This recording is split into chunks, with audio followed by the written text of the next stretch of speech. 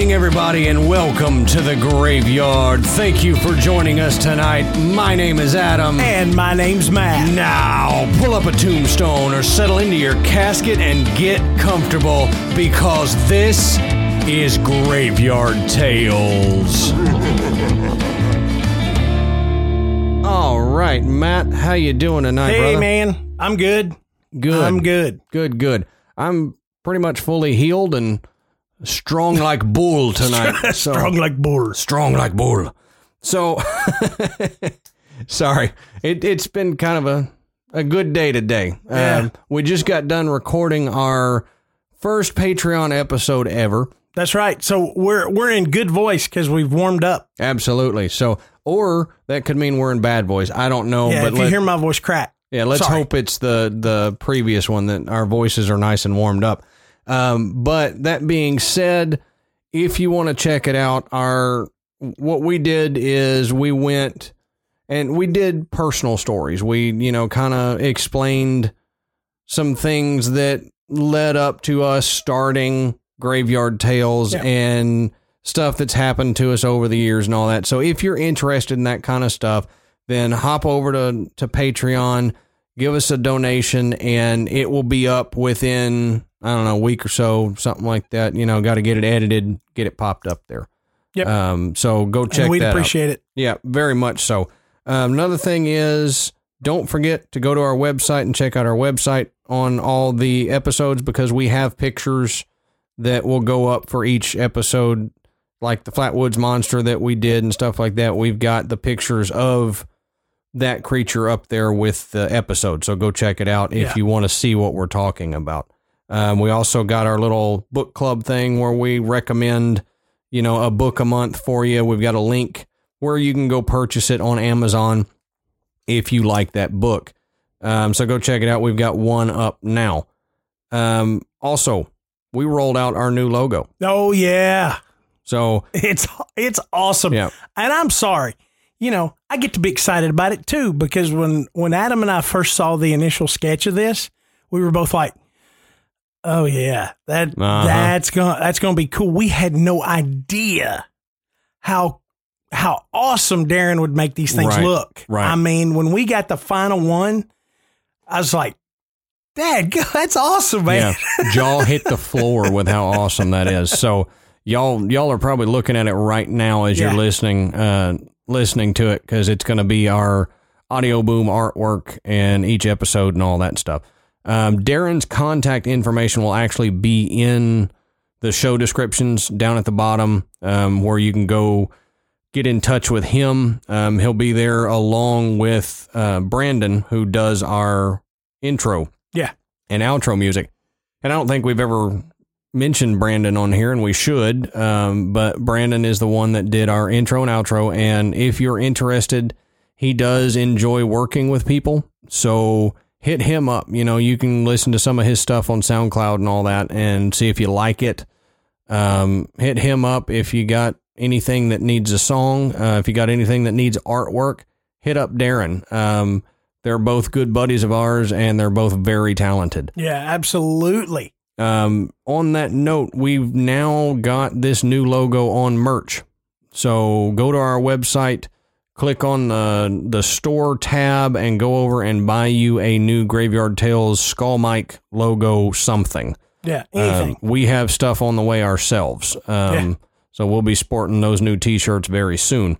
Before we get into tonight's topic, let's go ahead and take a quick potty break. And tonight's promos are Secret Transmission Podcast and Into the Portal. This is the Secret Transmission Podcast.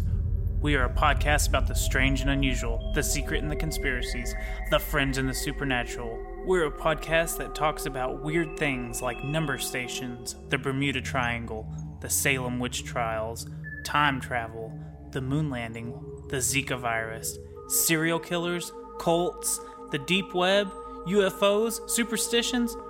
We cover it all. You can find us on iTunes, Stitcher, YouTube, and Google Play. You can also follow us on Twitter, @SecretTranspod, @SecretTranspod. Come listen to us try to explain the unexplainable. Ready to say good.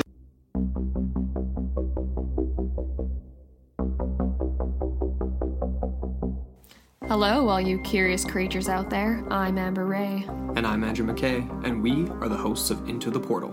If you like myths, legends, history with a paranormal twist, join us every week as we explore lesser-known mysteries of our world and beyond. You can find us on iTunes, Google Play Music, and all other major podcast platforms, and at intotheportal.com, your gateway to the bizarre. The only question is, do you dare peer into the portal?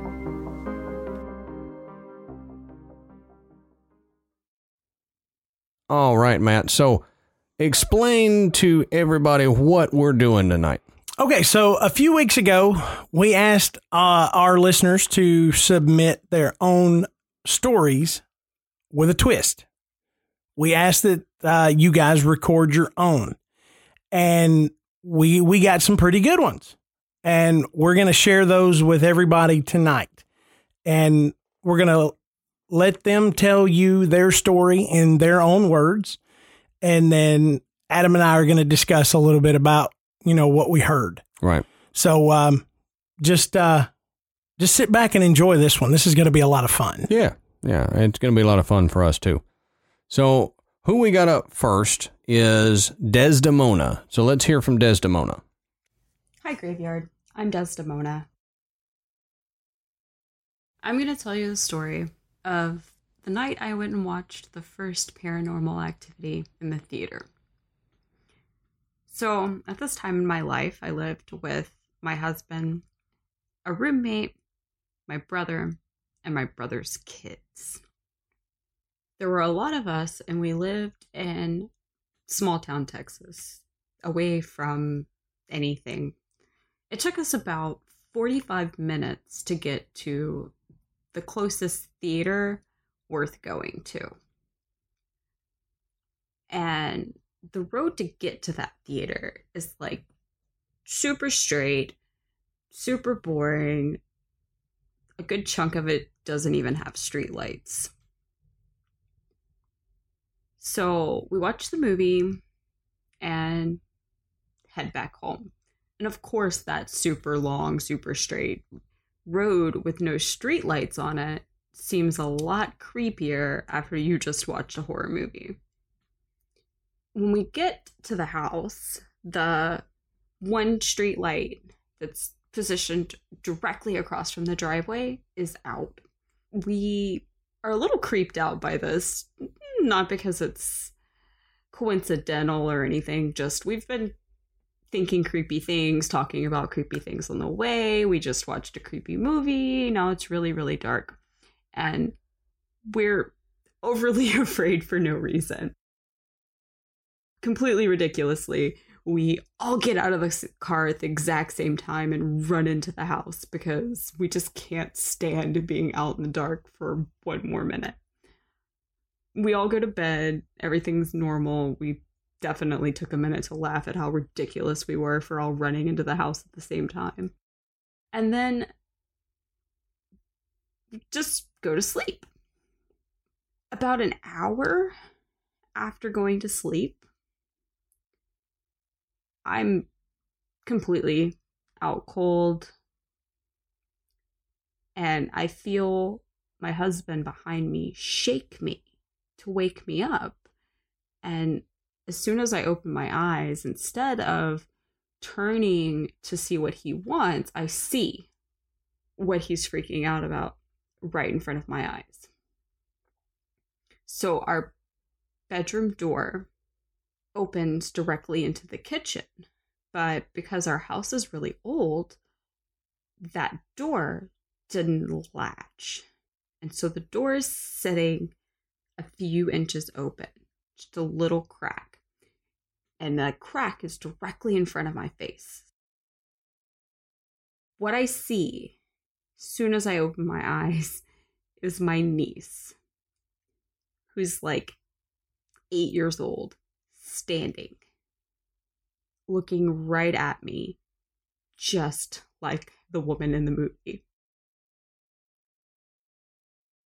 I'm frozen. my husband's completely spooked. Obviously, he woke me up because he's noticed this.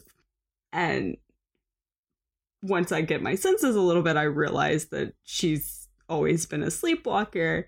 So I muster courage and I get up and calmly tell her, hey, let's go back to bed. And she turns to start walking. And instead of walking towards her bedroom, she walks to the living room. And whatever, it's like 2 a.m. at this point. I don't care where the kid sleeps. So I walk with her. She gets to the living room and she sits on the couch in the fetal position and starts crying and rocking back and forth, which anytime that she'd ever been sleepwalking in the past, she did do crying and stuff like that. So this is all something I had experienced before. Did not make it any less creepy. Thanks for listening to my story. Nothing spooky actually happened, but it is pretty funny. Oh, and on a side note, she's now a senior in high school, and she gets a complete kick out of knowing how much she scared the crap out of us when she was a kid.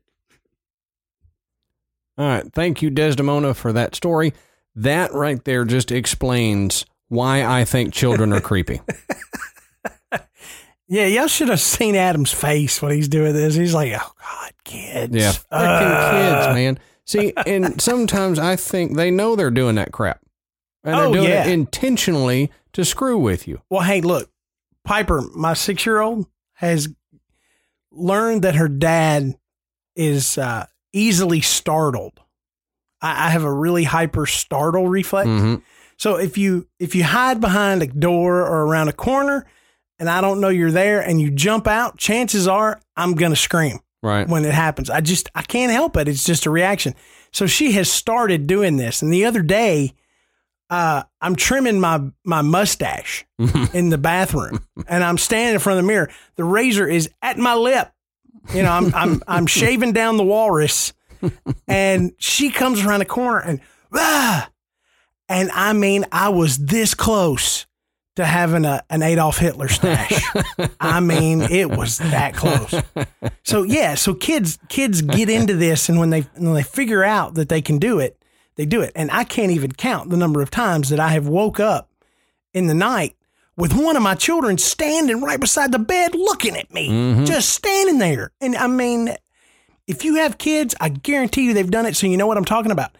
It absolutely will scare the living crap out of you. Yep. See, it's surprising to me that more kids hadn't been punched in the face. Yeah. I'm sorry, but you jump out at me like that or something, I'm going to swing. I'm not thinking you're a tiny human. I'm thinking, oh, crap. Yeah. And then you get punched and then I feel bad. But, all right, so let's get into our next story. Our next story is from Scott. About 3 years ago, my girlfriend and I took a trip out to Washington, D.C., and along the way, we stopped at a few places. Well, one of the places we stopped at was Sharpsburg, Maryland, site of the Antietam battlefield. And the minute I got into town, I started getting really bad headaches, and there was kind of like a heaviness feel to the air. And once we got out to the battlefield, it was really worse for me. We toured the battlefield, and when we got to Bloody Lane, it was the weirdest thing. The wind had been blowing all day, and birds were chirping and everything. Well, when we got to Bloody Lane, there was no wind blowing, and no animals had made any noises whatsoever. And while I was standing there in the lane looking around, I just got this overwhelming feeling of sadness. I felt personally myself that I was trapped under some bodies, and I was afraid that nobody was going to find me. And once we left town, we were fine. Well, when we got to D.C. that day, the next day, we went to Ford's Theater. And, for me, studying the Civil War and Abraham Lincoln, this was like the one place I wanted to attend or wanted to visit. Well, while we were the first tour group to go through that morning, and across the street from Ford's Theater is the Peterson House where Lincoln died. Well, we're standing there waiting with the group, and it just felt like there was like a nervous energy, like people were waiting to hear what was going on or excited about something. And I really didn't pay much attention to it. But when we went through the tour of Ford's Theater, we went down into the basement and saw the museum. We went up on the floor, and I just kept looking up and when we got up into the theater, I kept looking at the box where Lincoln sat. And it was just, just kind of fascinating for me to be there. Well, the Park Service guy gave his little speech, and then we got to explore the theater a little bit. And I went upstairs to the balcony. Well, something was catching my attention, so I went back to the staircase. I walked along the back balcony, and I just felt like being nervous about something. I was nervous. I kept feeling like this was supposed to be my moment. I was nervous. I was excited. There was all these different emotions, and I was trying to figure it out. And as I looked out to the theater, sometimes, and I don't know if you guys had covered it, but sometimes it felt like I was looking back on that night that Lincoln was assassinated, and it really didn't dawn on me until I got to the door that was leading through the short hallway to the box where Lincoln sat. In some way, I might have been connecting with the spirit of John Wilkes Booth that night and experiencing his feelings about the assassination and everything that he was going to do. So I just wanted to share my stories, and you guys do a great show. I enjoy listening to it. Thanks. All right. Thanks, Scott. Man, yeah, that story touched a nerve with me. And I think what the reason it did is because I've had similar situations happen to me where I go to a location, I'm not really expecting anything to happen. I'm just kind of there, and I feel an energy that I can't explain, and that most people around me don't feel. And I've mentioned that I had a friend whose dad was a medium, essentially. He could read tarot cards, and he told fortunes and read palms and whatnot. And when I was about 17, he told me, and this was, after an event, he had told me that I was essentially a sensitive. And I could do with it what I chose to do, but I haven't. I've always been more in tune with things of maybe a spiritual nature, where I may feel something or notice something that other people in the room don't. And I've had that same experience, Scott. I've had that feeling of that heaviness or dread at a certain location, especially if I'm somewhere that has a negative energy associated with it. And, the assassination of President Lincoln that's pretty doggone negative. Right. So I know exactly where you're coming from, and you might be, more sensitive than somebody else too. And if you've had other experiences, then I'd say, sure, you probably are. But that sensation that there's something there that may be trying to communicate with you, maybe trying to just let you know that it's there, you get that. It's something more than just the hair standing up on your neck. Right. I feel a presence, and it leaves when you leave that spot. Mm-hmm. Just like Scott was saying, when they left town, it went away. The headaches went away and that stuff. I've had I don't know. I wouldn't even begin to count, how many times that's happened to me. I've had it happen in numerous houses that I've lived in, mostly around one particular location. In fact, I was at my parents' house just a few weeks ago and had an experience very similar where I felt an energy just around me to the point where I had to stop what I was doing, and I was so aware of it. I mean, it was almost like somebody had just called your name and you're in the middle of something and you just kind of snap out of it for a second and you're like, what is this? What am I feeling? Mm-hmm. And as soon as I got away from that particular spot in the house, went away. Right. So, man, it's a great story, Scott, and we really appreciate you sharing it. Yeah. So kind of pay attention. You may, like Matt said, you may be a little more sensitive than you think you are. So if you have any more experiences like that, definitely let us know. So our next story comes from Sarah. I have a few stories to tell you. These are the most recent ones I've had, beginning of May last year up until last week. I am followed. I've been followed since I was about 5 or 6 years old. No matter what house I've been in, where I was in the country, it didn't matter. Anytime there was some sort of paranormal activity going on all around me since I was a kid, and it's followed me up until till now, and I'm 38. Well, I'm 37. I will be 38 in June. So it's been a lifelong acclimation, I guess you would say, to living with paranormal entities. I've had really scary encounters. I've had not so scary encounters.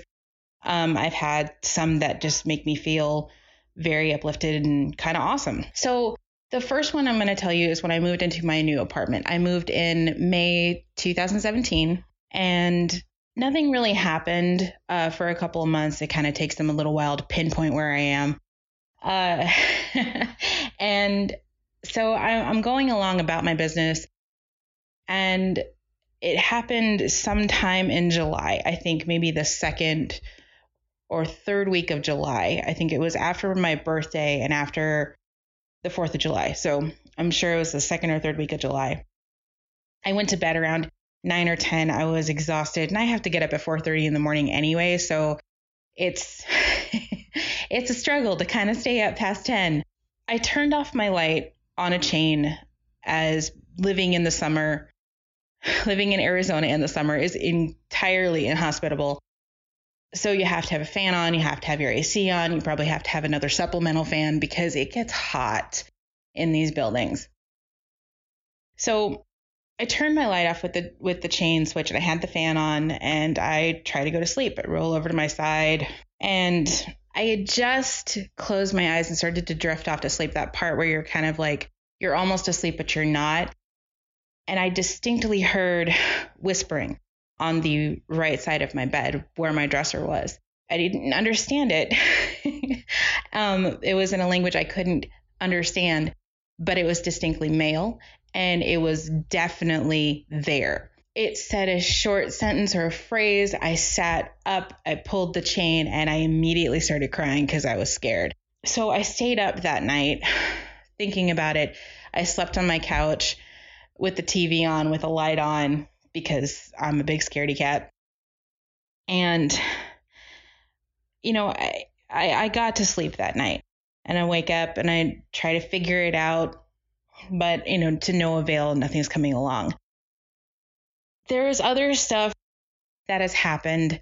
I ended up smudging my apartment with white sage. I salted all of my doors and windows because watching Supernatural saves lives. I didn't really have anything else happen for a couple weeks. And then I had an episode of sleep paralysis.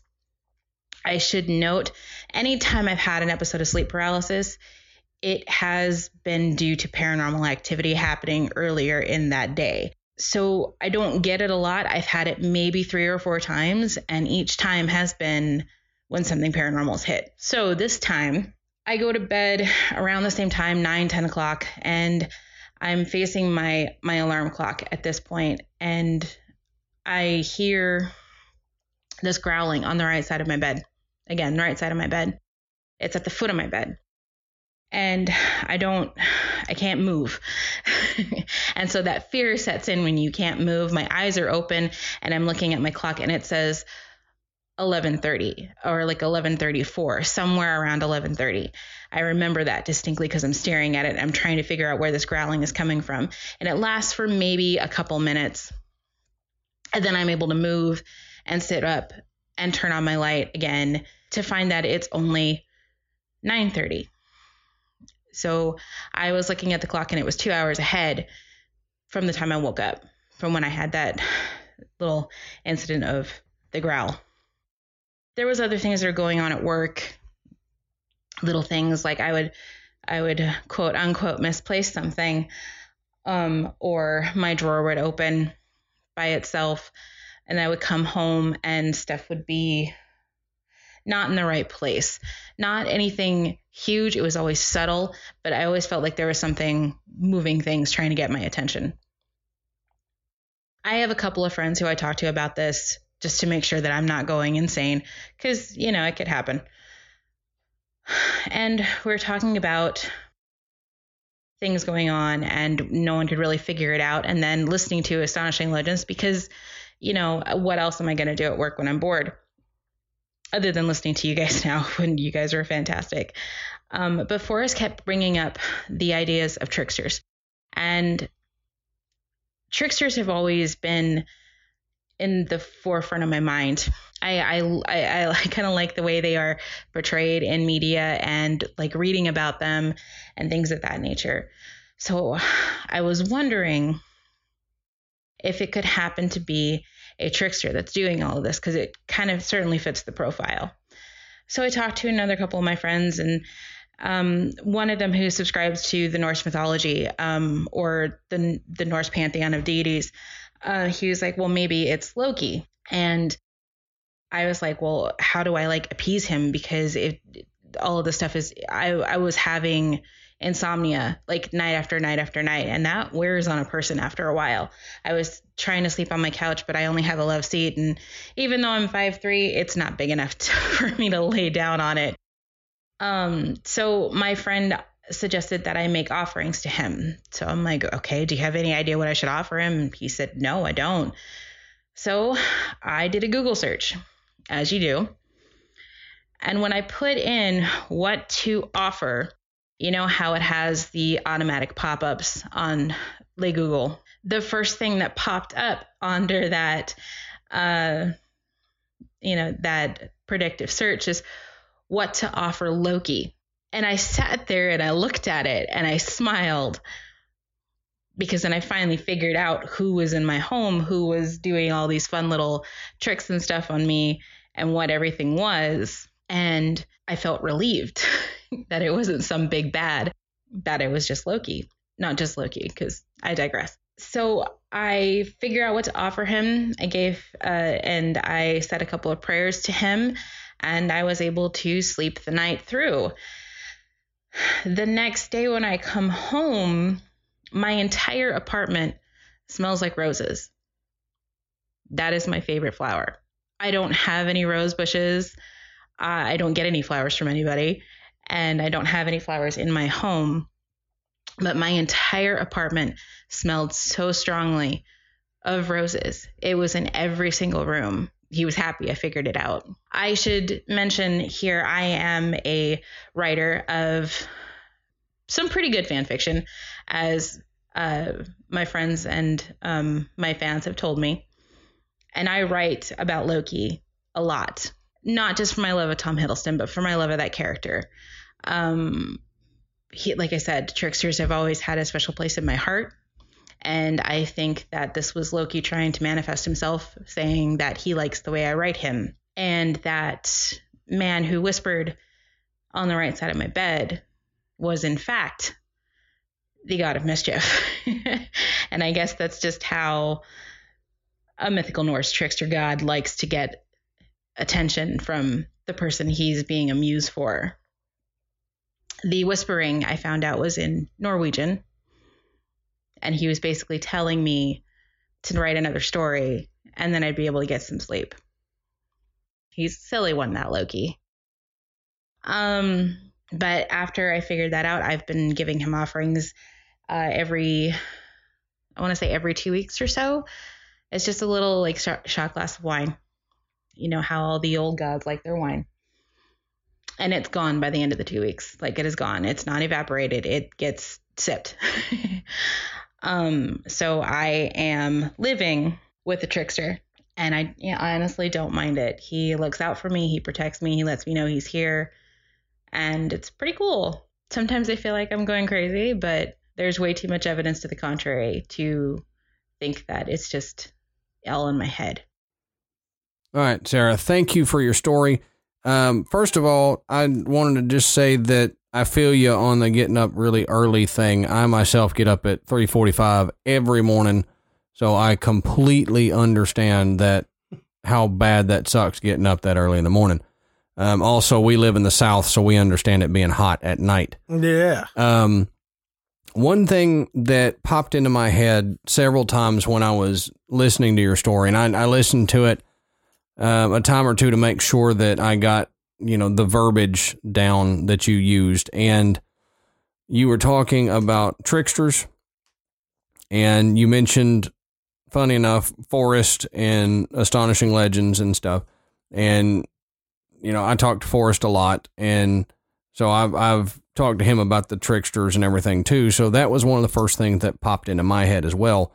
And I just wanted to offer a word of caution, because I don't at all doubt that something is going on.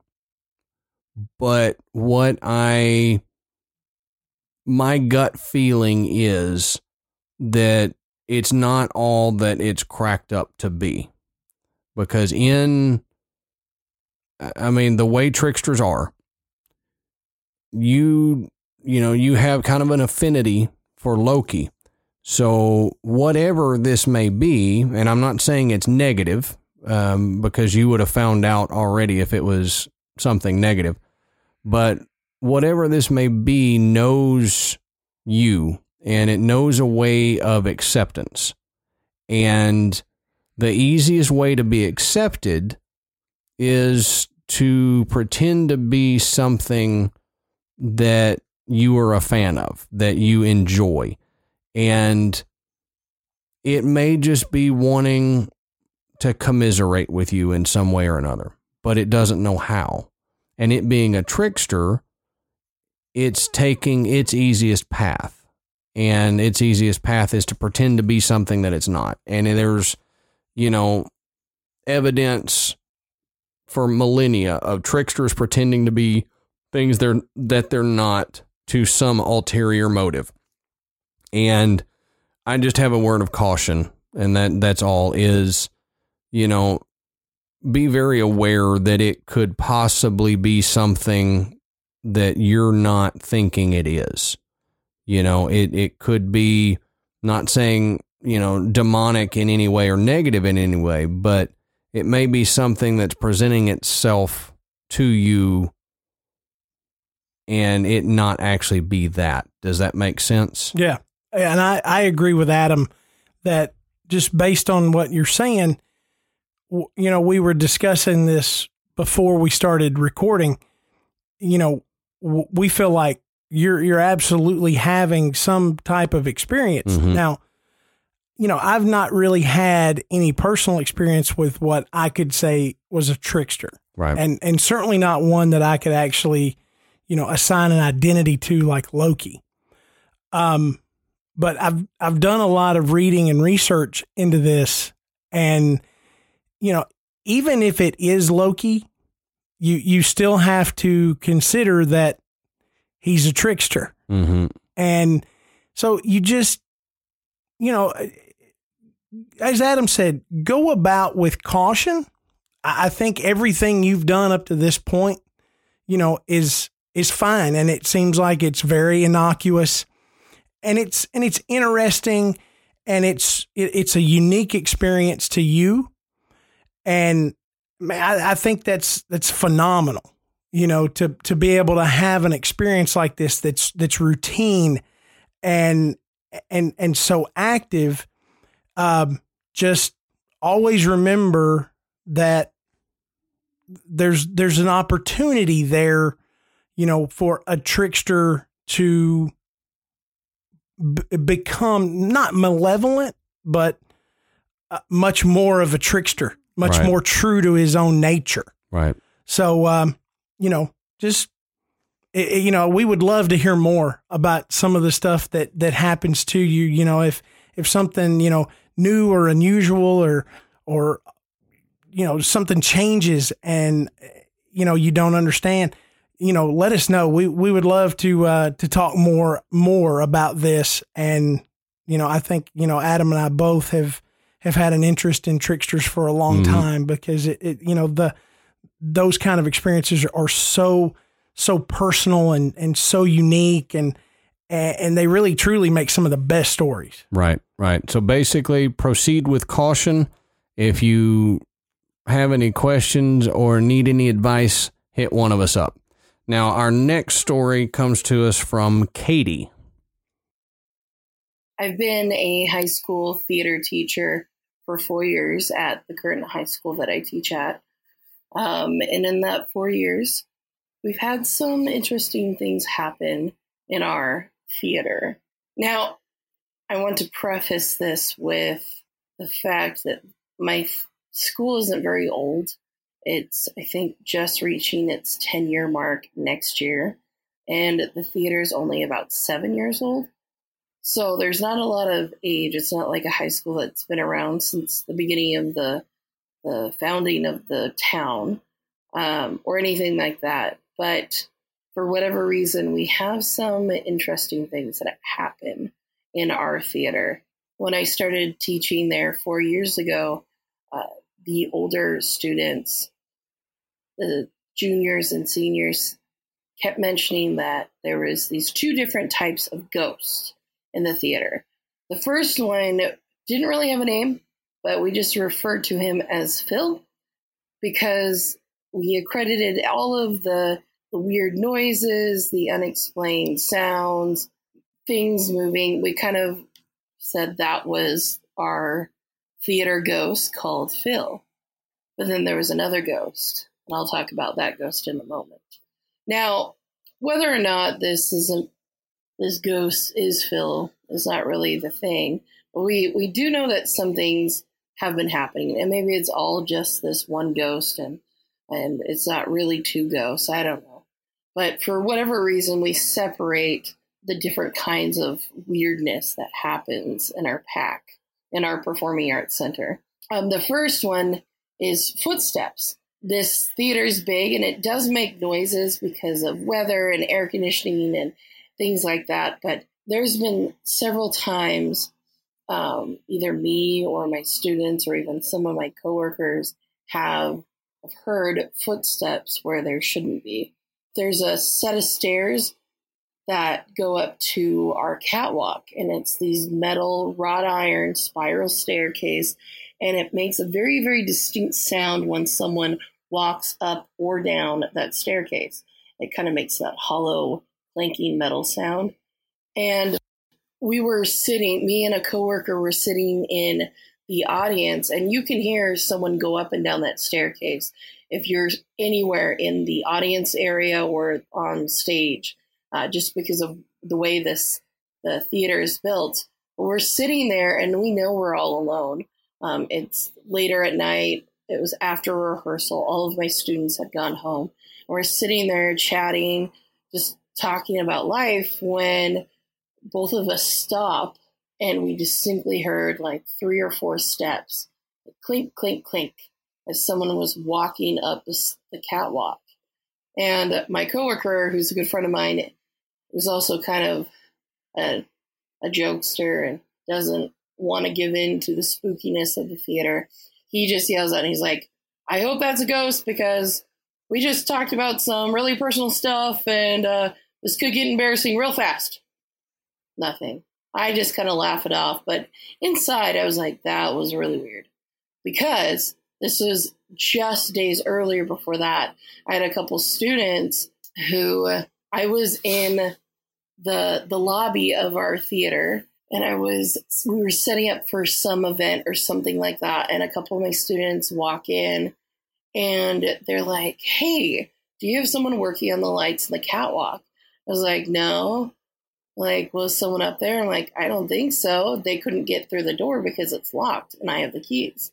Like, "Oh, we swear we heard someone walking up there, but every time we would look up there, we couldn't see anything." And I was like, I don't know. And I try not to give in when my students tell me spooky things, because one, I don't know if, they're over imaginative teenagers. I don't know if they're hearing things or whatever, but I kind of brushed it off. Though a couple days later, that experience happened to us. We have another staircase in our backstage area. So our stage, to get to the backstage area, you go through a door that has essentially like two hallways, and one hallway goes straight back, and there's bathrooms off of that hallway. It goes up to a costume storage room. There's a wood room, and then there's our makeup room. And the other hallway goes to doors that go into our scene shop. And you can access the scene shop from the stage through a rolling garage door. And in our scene shop, where we build all of our set pieces, is a set of stairs that goes up to like a loft. And in the loft, we store a lot of our furniture that we use for the plays up there. And it's on several occasions, a couple of my students have sworn they've heard people walk up or down those stairs. Recently, me and a couple of students, it was during a dance recital rehearsal, and the way the stage was set up is that the audience was on stage, and we were sitting in the audience area on stage, and the garage door to the scene shop was open and was like 50, maybe 80 feet away from us, but it was pitch dark in there. And we're sitting in the audience, and the door is on the right to us, and we're sitting there, and all three of us, are like dozing because we had been there since early in the morning. It was a Saturday, and these dancers were doing this beautiful dance. It was quite beautiful, but we were like lulling to the music, and we're kind of out of it. And suddenly, I swear, and I mean, I was still a good distance away, and there was music playing. Not super loud, but there was music playing. And I swear I heard, it sounded like someone like sprint up the cement stairs that go up to that furniture loft. And I just whipped my head, and I think I'm going to see like dancers or something, I guess, because the only other people there in the theater that day, again, it was a Saturday, were my two students, the dance teacher, and the dozen or so dancers that were actually all there in the theater on stage dancing. And I look, and I'm like, I'm not going to freak myself out. And I said, I don't want to look over there anymore because it's pitch dark in the scene shop. And I just go back to watching the dance. At that point, I'm awake. And I'm like, well, my technicians didn't hear it. I'm not going to say anything. But then a minute or two later, the student to the right of me, so the one who's just the closest to the scene shop, he whips his head towards the scene shop, and he like squints into the darkness, and then he turns to me and he's like, "Did you hear that?" And I actually didn't hear anything at that time, but I was like, "What did you hear?" And he's like, "I swear, it sounded like someone was like running into the scene shop and then up the stairs into the furniture loft." And I was like, "What?" Like, "So you did hear it?" I'm like, no, I didn't hear it just now, but I heard it like a minute or two earlier. I was like, "Oh, that's so weird." And he's like, "Do you want me to check?" And I'm like, "I guess." I'm like, "Don't die." I'm a dramatic person. I'm a theater teacher. I have to be. And he like creeps in there, and he goes up the stairs, And of course, he does it with all the lights out. I'm like, you could have turned on the lights. There was nothing against turning on the lights. He's like, oh, I didn't want to scare someone. I'm like, you were scaring yourself. He looked up there, and there was no one there, and that was kind of weird. Thank you, Katie. And what we did is we cut it off a little bit early on her stories just for time's sake, because she has a lot, and there was a lot that happened there. And if you want to hear any more of her stories, we'll probably do them on like a Patreon bonus episode or just at a later date. But just for time constraints, we had to, only use a few. But one of the things that popped into my head, she was saying, it's not an old theater. Right. Well, right. Here's the thing, and Matt, you'll agree with me on this, is just because a place is old doesn't mean it has ghosts. And just because a place is not that old doesn't mean it doesn't have ghosts. Right. There are a lot of new houses or a lot of new buildings that have a haunting, and it's because of either something in the building, the land that it sits on, or, something around there, or an attachment of somebody that lives there or works there. Yeah. History of the town. Right. There could have been, an older building that was on that property, years and years and years ago that you don't even know about. Right. So, I mean, if you really wanted to dig like Adam and I dig, it'd be cool if you could find some information about the actual land that the school and the theater are on, because you might find some very interesting things, and my best guess is that you will. Yes. And it may be just historical in nature. There may have been a tragedy there. There could have been just a really old building there, that was centuries old that was torn down, and, there's just some energy that's left over. And, sometimes Adam and I have talked about this, and, you mentioned it when you and Ashley went to Chattanooga, where they were doing construction on the hotel. And, it just seemed like there was, we talked about when you start doing changes to old buildings, or when you start putting new buildings on top of where old buildings were, it awakens some energy. It stirs some things up, and people will notice, because you hear some stories about, they were doing construction there, and these kind of things were happening. Right. And so it seems like that, some energy has been stirred up there. Yeah. And, you made a great point earlier about theaters and how they just seem to be magnets for this kind of activity. And I don't know why. I don't either. I mean, if you look back to, Scott's story, the Ford Theater, there's a lot of energy there. Right. But just theaters as a rule. I mean, when we started looking at places just in Tennessee, the Orpheum Theater in Memphis, has many, many stories that have come out about it. And there's, a lot of history there, but nothing that would make you say, oh, yep, I guarantee you this place is haunted. Right. But it seems to be. Yeah. So, I don't know. Theaters are unique animals. Ghosts are attracted to the theatrics, apparently. Yeah. I mean, why not? Or thespians just draw that kind of energy. Maybe because they're artistic and they're open and stuff. Maybe they see it more. I don't know. And, a big open building that, sits empty a lot. Theaters are, usually only have a lot of people in them when there's a production going on. Right. But there's, that's why you'll hear, security staff or janitorial staff will, talk about, well, if you stand on stage and you look out, you see orbs, you see movements, and sometimes even complete apparitions. And I don't know, it's just a lot of great stories come out of theaters. It's unique, and it really doesn't seem to matter how old it is. Right. Absolutely not. So, all right. So let's get into our next one. And our next one is Cat. Hey, Graveyard. So here's my story. So my parents are from Kentucky and West Virginia. My dad's family owned some land in West Virginia. Growing up, a lot of times I'd spend a month of my summer vacation with family down in West Virginia.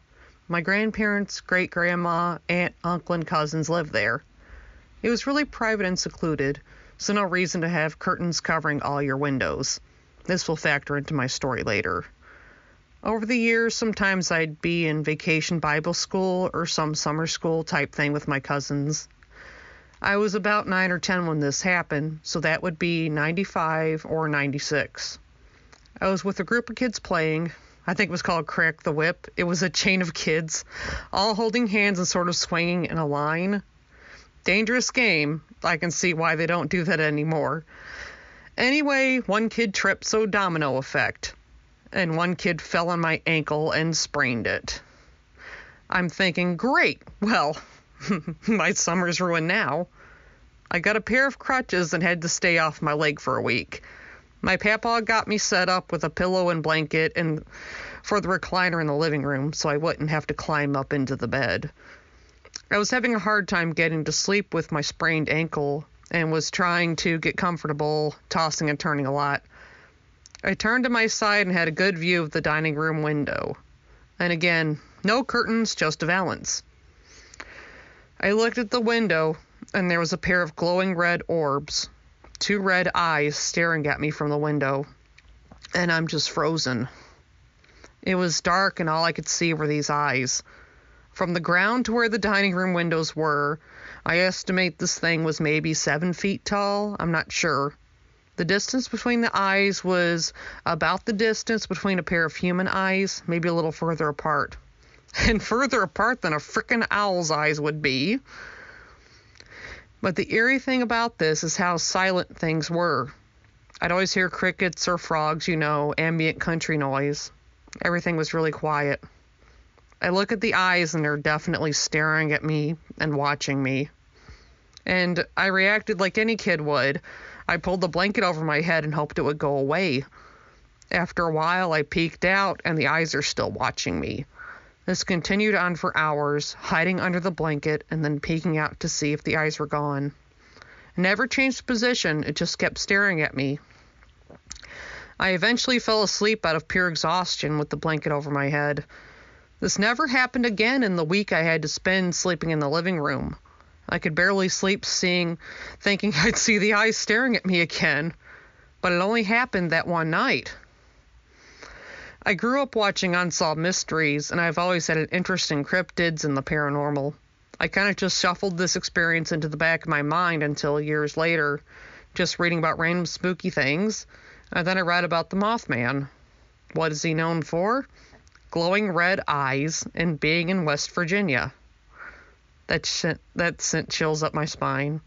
I think the Mothman was staring at me that night. He never moved, nothing bad happened. I was just stared at all night. I haven't shared the story with a lot of people. I told my now ex about it, and he just laughed it off and said it was probably just an owl. That's not why I broke up with him, but it was a factor. The Flatwoods Monster episode made me want to share this because I could relate to it so much. It was no owl. There were no trees in that spot or anything for an owl to perch on. There were some road reflectors, but they were towards the front of the house, not in the back by the dining room window. Is an owl seriously going to just flap and hover in the same spot and stare at me for hours? So, yeah, I think I had an encounter with the Mothman that night. Thank you, Kat, and you're absolutely right. That was not a frickin' owl. Y'all all know my feelings on that was an owl. It's not an owl. People know an owl. Owl's not going to have bright glowing red eyes and, like she said, hovering in your window in the same spot for however long it stayed there. I don't know. I'm glad that she agrees with me on it. That can't be an owl. Oh, yeah. It's not an owl. But I love the fact because I brought this up to Adam earlier, and you mentioned the Flatwoods Monster and the area of West Virginia. And I asked him, I said, when you look into the Mothman and you look into the Flatwoods Monster and the area that they occur, I mean, it just seems like there could be a connection. Could be. I mean, if your knowledge of the Mothman is the movie, then you miss some stuff. And the key component that you miss is the fact that there's, a UFO component to the Mothman story that the movie doesn't cover. And, the Flatwoods Monster is absolutely a UFO story, but the description of those eyes, those glowing eyes and how far they are, and the fact that people, it was an owl. There's just a connection there. So it'd be interesting to look a little deeper and see it. But yeah, a fantastic story. Right. I mean, we enjoyed this one immensely. Yeah. It's the first person that we have had tell us they may have encountered the Mothman. Yeah. So, up next we have Heather. My story has 2 parts, but I'll try to keep it brief.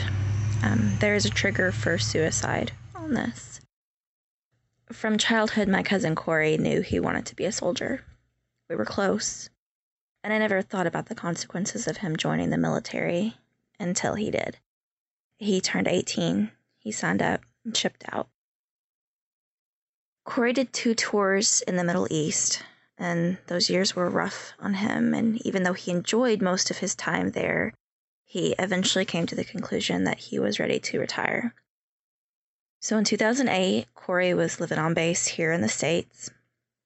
Late one night, on a cocktail of PTSD medications, he fell asleep at the wheel and careened off the road. We were told he died instantly. I dreamed of him often in the years following.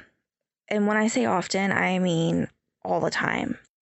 It reached a point where the oddity was to go night without dreaming of him. But life goes on, right? I met the man who would become my husband. I got back into writing, which completely took over my life. I made new friends. I scored new jobs. And eventually, the dreams faded one by one until Corey was gone. In 2014, my husband and I were content in a new little house in a new little town. I had recently quit my full-time job to try to make it as an author. So things were just really, really good. My husband's a police officer, and at times he'll work odd hours off duty for a little extra cash. He was working overnight on Fridays doing security for the local water company. On this particular Friday night, he was still sleeping as I was getting ready for bed. The bathroom is adjacent to the bedroom, so rather than turn on the light, which bleeds around the door, I turned the flashlight on my phone and set it face up on the bathroom sink to brush my teeth. Halfway through brushing and lost in thought, I happened to look up in the mirror. My face reflected the glow of my phone's flashlight, which casted the rest of the bathroom behind me into pitch black. But in the mirror, over my shoulder, as if standing quietly behind me and observing me, I glimpsed Corey's face. I did a double take, but of course the face wasn't there on the second time. And this could be explained away in so many ways. Lack of sleep, a trick of light and shadows, all the standard "you're seeing things" excuses. But it gets weirder. That night, for the first time in at least a year, I dreamed of Corey. When I woke the next morning, I didn't remember the details of the dream, but I got a sense of comfort from his presence, especially after thinking I'd seen his face in the mirror the night before. But wait, there's more. In the middle of the night while patrolling, my husband pulled off into our local Veterans Memorial, and he took a picture of Corey's lighted glass block to send to me. I woke up to the picture waiting in my text the next morning. It's a gorgeous lighted block that has his name etched on it.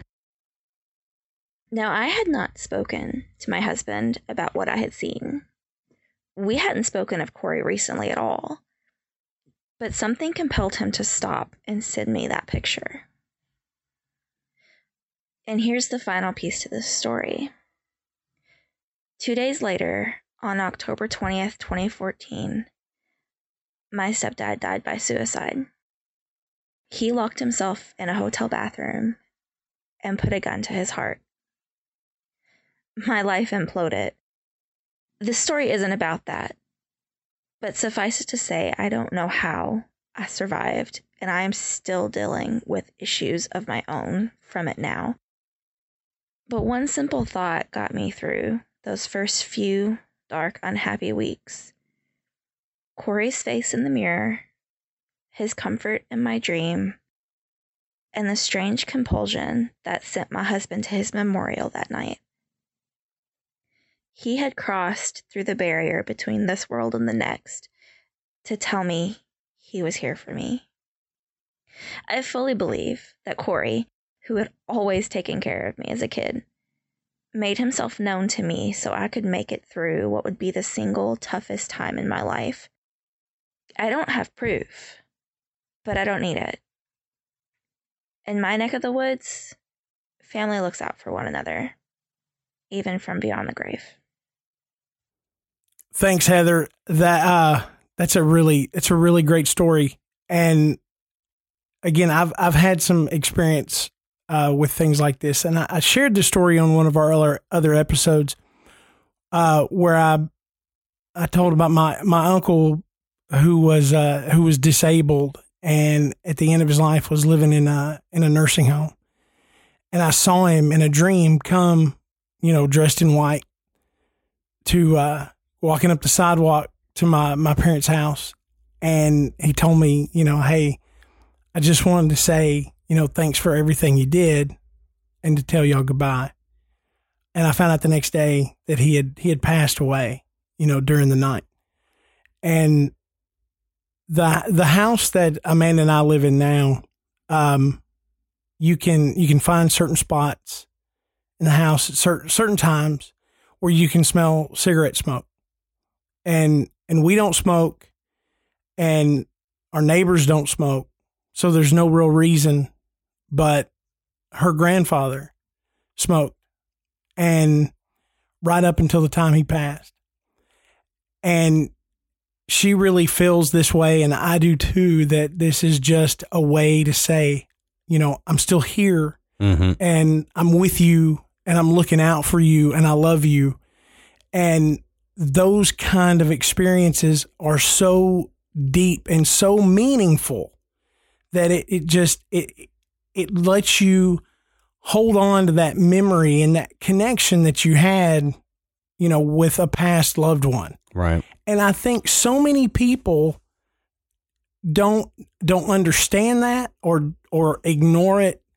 And I think this is really something to embrace. And in fact, as I mentioned earlier, I had someone tell me that, I was very sensitive to this kind of stuff. And so I don't think you have to be. I just think you have to open up your mind a little bit and accept it. Right. Or be close to that person in life. Yeah. Because talking about personal stories, I told this story before as well, but when I was driving real early in the morning and I almost ran off the road and could have gone off the ditch and died and all that, it was my granddad's voice that woke me up. And I was real close to him in life. And, and so I feel he reached out to save my butt there. And so I think it, like you said, you don't have to be real sensitive to stuff like that to feel it. Cause I'm not real. I wouldn't consider myself a sensitive, I don't have that kind of sense, but it's happened to me. And, that's just a really, I don't know, that story was really heartfelt, and it really gets you thinking. Yeah. Yeah. So thank you again, Heather, for that. Our next story is from Brianne. Okay, so my name is Brianne, and I'm from Georgia. And I was going to tell you about the spooky things that happened in my grandparents' house. Some of them happened in the late 80s, and then some other things happened in the mid-2000s. I'm going to try not to ramble, but I do tend to do that, so forgive me if I do. So basically the first thing that happened to me there, I spent the night at my grandparents' house, and their house was very, very dark. They had what we would probably call blackout curtains now, but they weren't blackout curtains. They were just incredibly thick drapes that literally made the room entirely dark. Like, it could be the middle of the day, and you would have to turn on a light to be able to see in this room. That's how dark these curtains made the house. And I don't know exactly how old I was. I want to say I was 8 or 9 years old, and I was still kind of at that age where I liked for there to be at least a little bit of ambient light in the room, not necessarily a night light, but maybe like a clock or like a VCR or something like that, to where there was some kind of light. You just didn't wake up in the dark. So I didn't actually spend the night at my grandparents' house that often because it was so dark. So because it was so dark, they would always leave me a flashlight, because usually I would have to get up in the middle of the night to go to the restroom. So I spent the night down there. I went to bed. They were all still up when I went to bed. And at some point in time throughout the night, I woke up because I had to go to the restroom. So I grabbed the flashlight and I went to the restroom. So I came back and I was just about to fall back to sleep when I heard, the only thing I can describe it as is like a swishing noise. And in the closet, there was a bunch of garment bags, like suit bags, dresses, things like that, things that were in dry cleaning bags or bags that you purchase a dress in. And I guess I thought maybe one of those fell or something. So I grabbed the flashlight and I sat up and I was looking in the closet with the light, like, something fallen here? I didn't see anything had fallen. So I laid back down on the bed and I was on my back, and this was a Maglite flashlight.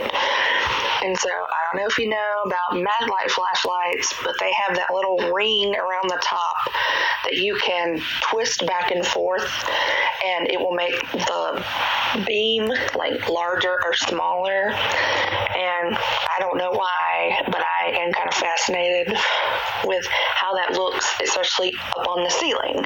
So I'm laying on my back. I have one hand on the barrel, I guess you could call, of the flashlight, and my other hand is twisting that little mechanism back and forth to make the beam bigger and smaller and bigger and smaller. So I'm doing that.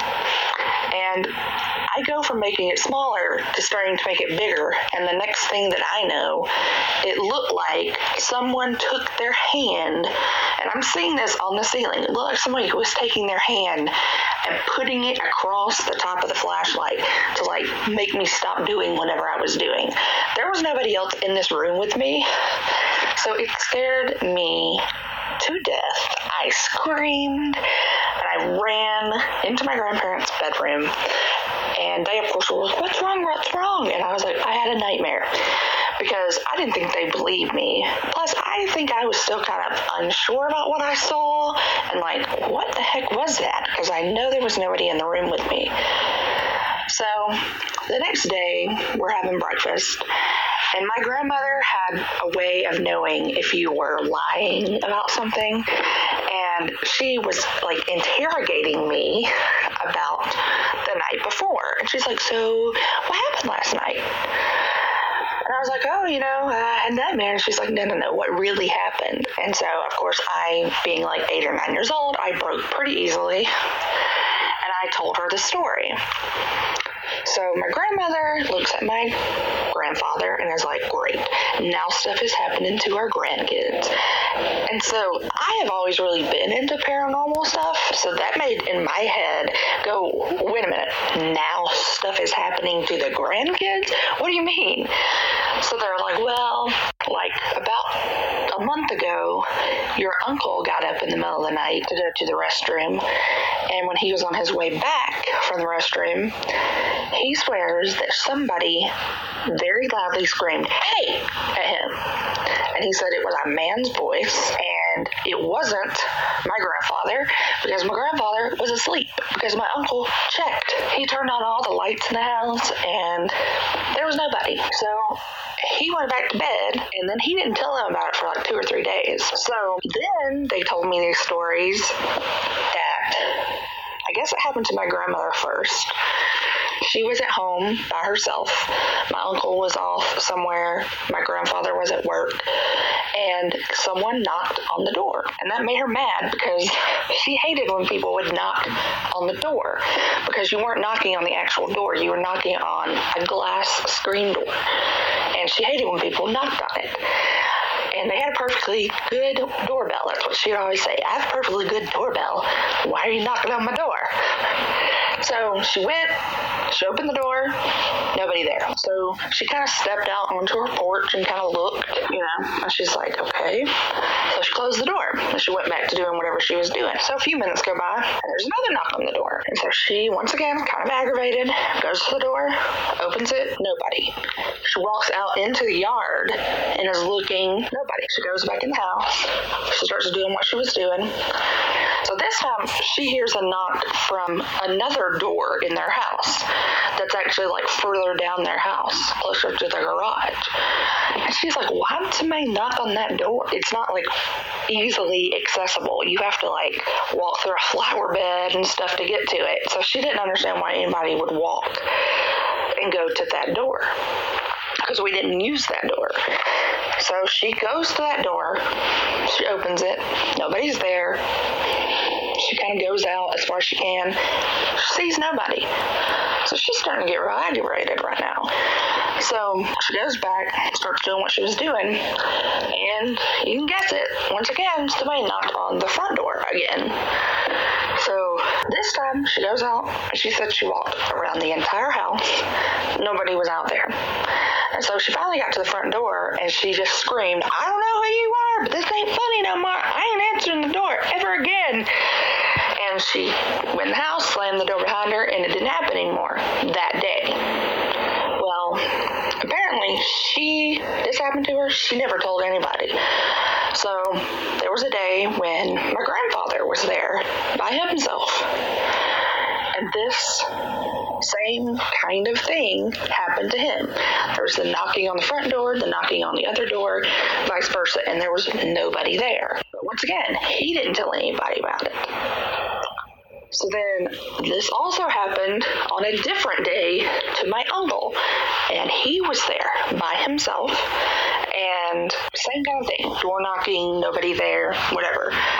So I guess at some point in time, my uncle brought it up, and he was like, "Hey, I want to tell you about this weird stuff that's been happening to me." And so he told him the story about something yelling at him. He told him the knocking story. And of course, like, their faces went white because the knocking thing had happened to both of them. So I guess probably his knocking story happened about a week before my flashlight story happened. So my grandparents and my uncle were kind of freaked out, and I was kind of freaked out. So my grandmother called one of her friends that was a preacher, and she kind of explained to them what had been going on. And the preacher was like, "Well, why do you think that this might be a ghost?" Because that's what, who knows what it is, but it's obviously something is not right. Like, things just don't knock on doors and yell "hey" at you and try to grab flashlights. And this had never happened before. So something is different. And so the preacher was like, "Well, is there something in the house that's different? Like, did something get brought in here that's different?" And my grandmother kind of thought about it. And she goes, "Oh, well, yeah. We went to an antique auction and we bought that coffee table that's in the living room. And Russell, my grandfather, had refurnished it because it was kind of scratched up a little bit. So he had sanded it down, and he had sanded it down and restained it. And then it was in our living room. And preacher was like, well, do you know anything about the coffee table? And my grandmother was like, well, all I really know about it is that it's old. We don't know anything about it. We got it at an auction. Usually you don't know anything about anything that comes from an auction. And my grandparents did this fairly often. Like, their entire house, except for maybe the sofas and the TV, all their furniture was antique furniture. So nothing like this had ever happened before. So the preacher was like, well, here's what we're going to do. I'm just going to say a blessing. And if I were you, I would get rid of that table. And so he said like a little blessing over the house. And the table did vanish. Now, I didn't know what happened to the table, but the table did vanish. And after that, nothing happened. Thank you for your story, Brianne. Like before, we had to cut some of this out for time restraints and all that. There was another happening that she had, but thought this one was pretty interesting and wanted to talk about it. You know, Matt and I have ran into several times in our research and looking at stuff, the haunted object. You know, we've talked about haunted dolls. We've talked about, hated that episode. That one. Creepy little thing. That one worried me for days. But there is something about when you get an object from an auction or antique store or something like that, you never know what might be attached, who might be attached to it. And it, you know, a lot of people who get old items like that, they will go ahead and initially have it blessed or cleansed or something just to be on the safe side. You know, so glad that that kind of worked itself out with the getting rid of the table. Because it, you know, it could have gotten a lot crazier had you not gotten rid of the table. Right. And, you know, old objects have a lot of history. And, you know, especially things that are, you know, turn of the century, you know, age wise. And, you know, you don't know. I mean, and a lot of times you don't know the history of something that you're buying. Mm-hmm. It's always good if you do. I mean, you know, if you really like antiques, you know, that's something that, you know, a good antique dealer will try to find out as much about something, you know, that's 100+ years old. Right. You know, newer things, you know, you may not have it, or the history just, you know, it may not be very interesting, but, anytime you bring something like that into your home, you know, you do potentially have the risk for bringing something along with it. Right. You know, that's hanging on to it. Absolutely. So we've got one last story for you guys, and this one is from Angela. Hi, Matt and Adam. This is Angela. I am from Wisconsin, and I have 2 stories for you. The first one, I was about 19. That would make my brother and his friend that was there 16. We were going to play cards, and we were getting snacks and drinks together before we started. And we cut into a watermelon we had just bought. And when my brother was done cutting off pieces for us, he took the butcher knife and stabbed it into the top of the watermelon. And then we walked into the other room, started playing cards. And about 10 to 15 minutes later, I saw my brother's friend looking into the kitchen, and his eyes were really big and he looked a little pale. And then I heard this clatter and the sliding noise. And I looked into the kitchen, and the butcher knife that was in the watermelon was on the floor across the room. So we went in there and looked, because I thought the watermelon might have tipped forward and the knife fell out. The slice where my brother had stabbed the watermelon was still at the top of the watermelon. The watermelon had not moved. And my brother's friend swears that he saw it come up out of the watermelon and then land on the floor and slide across the floor. Whether that's what happened, I'm not sure. I didn't see it myself. But I did hear the knife hit the floor and slide. The other story was the one that happened the most growing up. Our upstairs floor, you go up the stairs, and they're very creaky. anyone walking up the stairs, it's going to creak. You come around the railing, and the hallway is shaped like an L. And at the end of the short hallway is a bedroom, and then there's a 90-degree turn to the left, and then there's a longer hallway with 2 bedrooms at the end of that hallway. And as a child, probably about once a week on average, I could hear footsteps coming up the stairs, down the hallway, and then the steps would fade. And then about 15 to 20 minutes later, you could hear steps coming back down the hall and down the stairs, and it stops about halfway down the stairs. This didn't really scare me as a kid. Once I just kind of got used to it, you know. But I was about 15 or 16, and my mom told me a story that they had bought the house from this older man. He was a bigger fella, and he had one night was coming down the stairs, and one of the stairs was rotted and it broke, and he fell through into the basement, and he ended up dying in the hospital a few days later from his injuries. And I always found it funny that when you would hear the steps going back down, that they always stopped about halfway. Anyway, those are my stories, and I hope you enjoy them. Okay, thanks, Angela. Hey, that another really, really great story. And I'm so impressed with how different all these stories have been.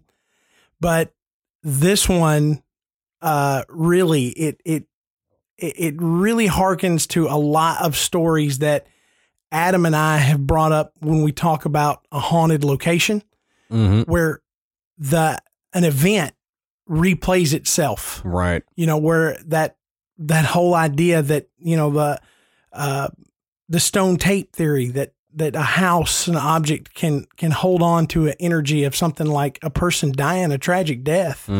And you know, what you could think is that this is that event replaying itself. Right. Over and over and over and over and over. And there's enough energy there to where you can actually hear some of the sounds. You hear the footsteps, and they stop where this person would have fallen through the floor.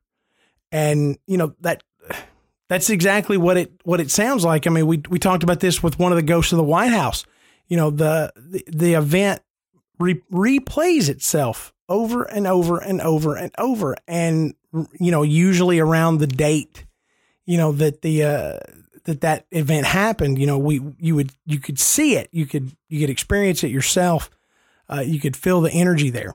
So I mean, I think that's really, really cool, that idea that, you know, an event can be recorded and replayed over and over and over. You know, the thing about the knife in the watermelon, I think that a lot of people would look at that and go, oh, well, you know, the knife just fell and it skid across the floor. Well, maybe, you know, but, you know, I just recently relayed a story on our Patreon episode with something similar, where an object had actually moved. And, you know, I didn't see it move, but it was obviously not where I had left it. And, you know, I mean, it seems like that's a really, really good possibility that, you know, a knife sticking out of a watermelon was something that, you know, a spirit might have had enough energy to pull it out, you know, not in a malicious way. You know, you think of it, it's just an object, and energy passed through it, and there was enough there to get it to come loose and fall and skid across the floor. And, you know, it makes for a really, really good story when you're telling it to somebody, but when you experience it, you know, you can even feel it. You know, you feel that, man, I would just remember when that happened. Right. You know, and, you know, I think that is some of the coolest things. And when Adam and I came up with this, that was my reasoning behind having you guys present these stories yourselves. Because to this day, when I'm telling some of the stories of the experiences I have, I feel the hair stand up on the back of my neck. I feel the goosebumps on my arms. it's exciting and it's thrilling, and I transport myself back there, and there's nothing that will do that more than sharing these experiences. And when you've got an environment like the graveyard that's telling you, let it out, tell us about it, because we want to hear it. It's giving you guys the opportunity that Adam and I have, and you get to feel that thrill of sharing something that's creepy and spooky and scary, and get that tingle that you felt when it happened to you the very first time. Right. So great job, everybody. Adam and I we cannot tell you how, number one, impressed with the stories and the experiences that you got to have, but that so many of you would take the time to do this. I hope you enjoyed it. I know that Adam and I did. Oh, absolutely. So, please, if you're not already, go join our Facebook group.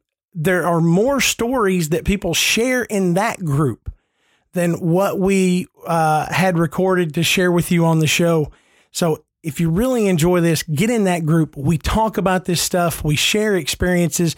You can see photographs of people's experiences where they've snapped pictures of different things.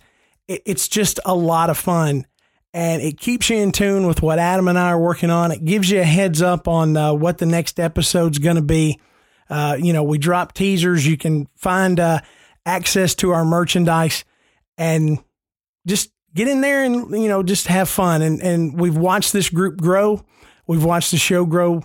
We love doing it, and we just want to see it get bigger. And so the more people that join that group just brings more people to the graveyard. Oh, sure. And, like Matt said, we enjoy it a lot, and we appreciate you guys. And, we love the interaction and on Facebook and Twitter and all that. And we love doing this, because it's a community, and it's not just Matt and I up here behind a mic talking. Well, it kind of is. It kind of is. That's part of it. But, it's having the interaction, and it's talking things out with you guys, getting y'all's opinions and y'all's ideas and, your stories and everything. So if you enjoy being involved in that, then hop on in there, hop into the Facebook group or on the Twitter. You can find us on Twitter. And, invite people in. If you have friends that you talk with this stuff about, then get them in the graveyard too. Get them listening, and let's grow the community. I think that's a wrap, Adam. You caught me mid-drink. Hey, that's what I do. I'm like my mouth's getting dry. I'm like a waiter. I wait till you got a mouthful of food, and then I come up and, everything okay, sir? Yeah. But it's good. All right, you guys, we will see y'all next week.